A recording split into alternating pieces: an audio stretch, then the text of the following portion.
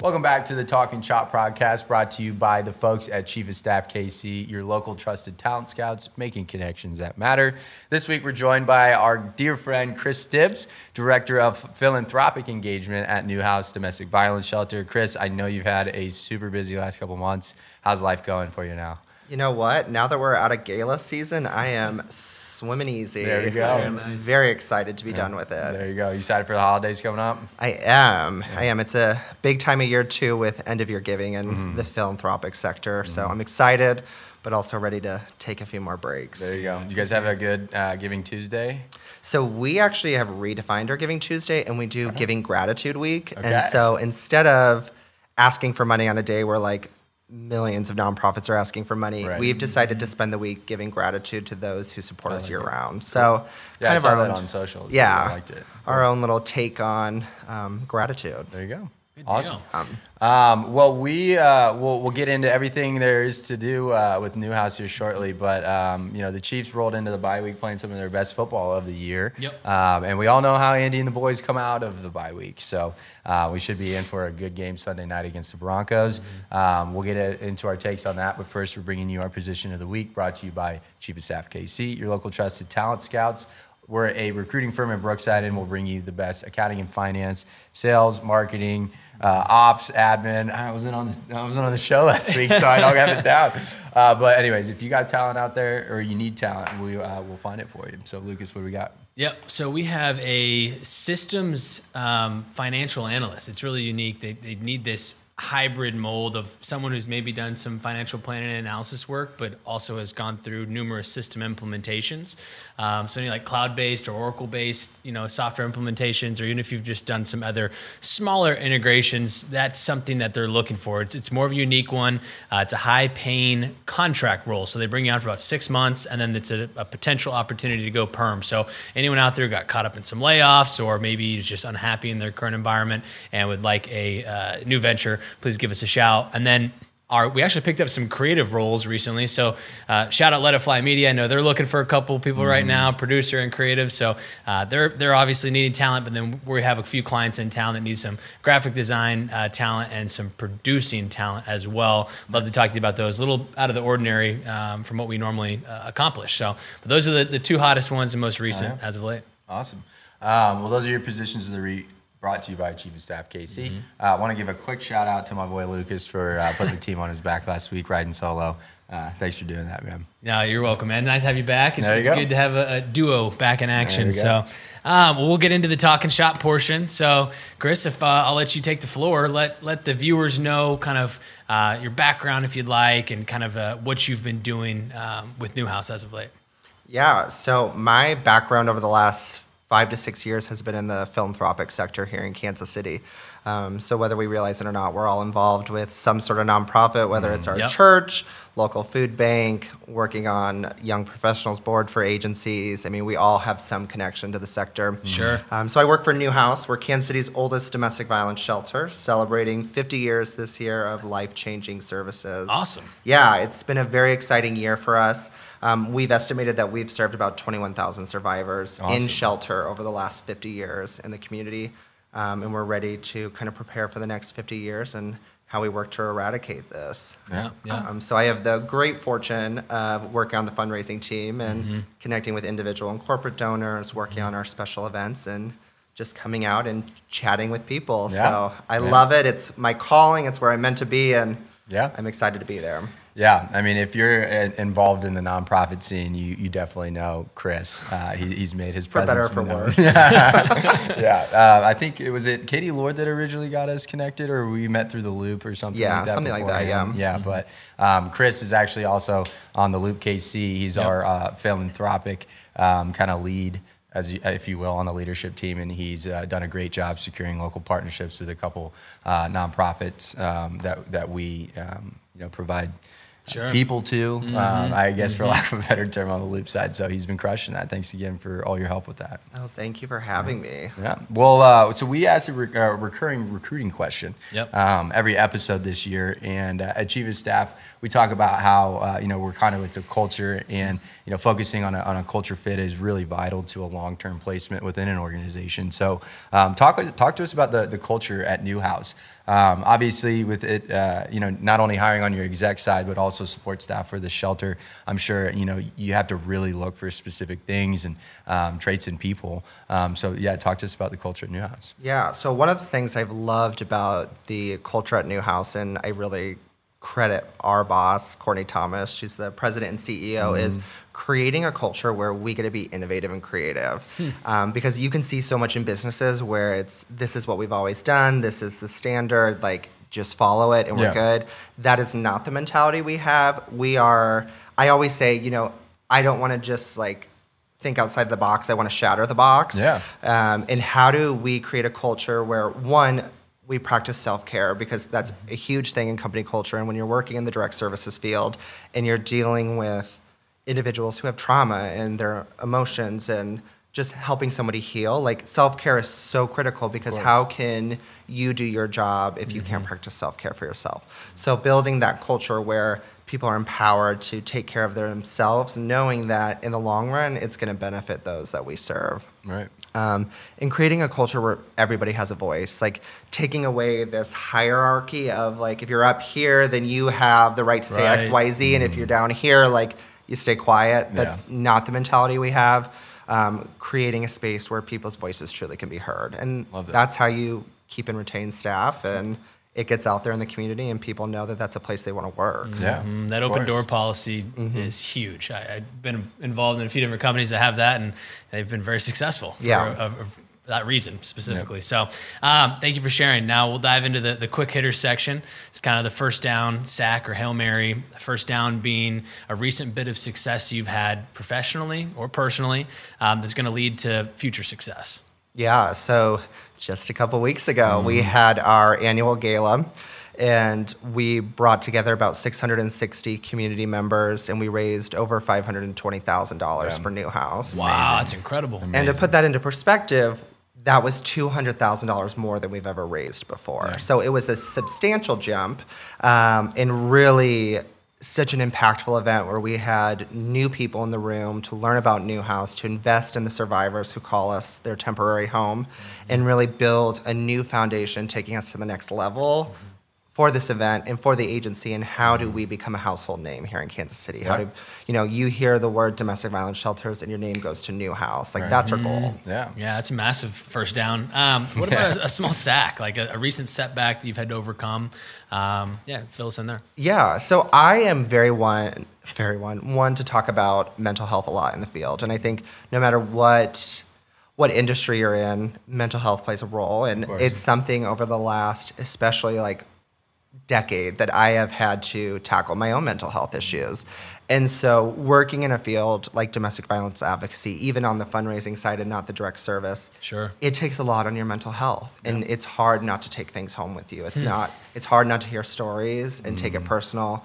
We saw a 26% increase in lethality calls made to law enforcement during COVID, which means if somebody doesn't get out of the home, there's a chance they may not survive. Right. And for me, there have been moments where my mental health with work and outside of work have taken a toll, and I've had a couple sacks with it where I've had to really regain some yardage there we go. and position myself to do better. And so those are definitely some setbacks that I've experienced, but always growing from it and moving forward. Well, I appreciate you opening up about that. I know a lot of people get a little weary about talking about mental health, but I've always preached that it takes people like yourself to open up and talk about that, to make other people feel like they can as well. Yeah. So I appreciate that. Yeah, it absolutely opens that door. What about a Hail Mary? So a big goal you're working on for the next 12 months. Let's hear it. Yeah, so it's not official right now, but we are trying to work on a pop-up bar for Valentine's Day weekend. Oh, hell yeah. So it would be the Friday and Saturday before Valentine's Day, and the whole theme around it is building healthy relationships and practicing self-care. And so whether you're in a relationship, you're single, whether it's family, friends, your significant other, your colleagues, healthy relationships are critical and much needed. And so we want to create this space where every individual who walks through the door is practicing self-care. They know they're loved, they know they belong, creating that space where everybody can be themselves. And so we're looking to tackle that Valentine's Day weekend, because what a perfect time to talk about healthy relationships. And so that's kind of my Hail Mary right now, trying to get that in place. But we're excited to see what we can do. Yeah, and if you end up getting that set up, you might catch me behind bar one night. So there we go. Yes. We'll see. Emerson the bartender. All right. I did also just want to touch on one more point before we jump into the football talk. But yeah, talk to us about like your year. And I've just noticed you personally as being a friend, how much of an impact you've made, not only to Newhouse directly, but also in the community in terms of bringing about that brand awareness. Like, I've been so impressed with just how well you preach the message. And, talk to us about like, the Casey Can, like what some of the other things that, you've kind of brought to the table with Newhouse this year. Yeah. So I am very fortunate that when I talk to my friends day in and day out about Newhouse, they're not like, Chris, we need you to shut up now. One of them being Emerson. And so one of our highlights of the year definitely was our partnership with Kansas City Children's Assistance Network, Casey Can.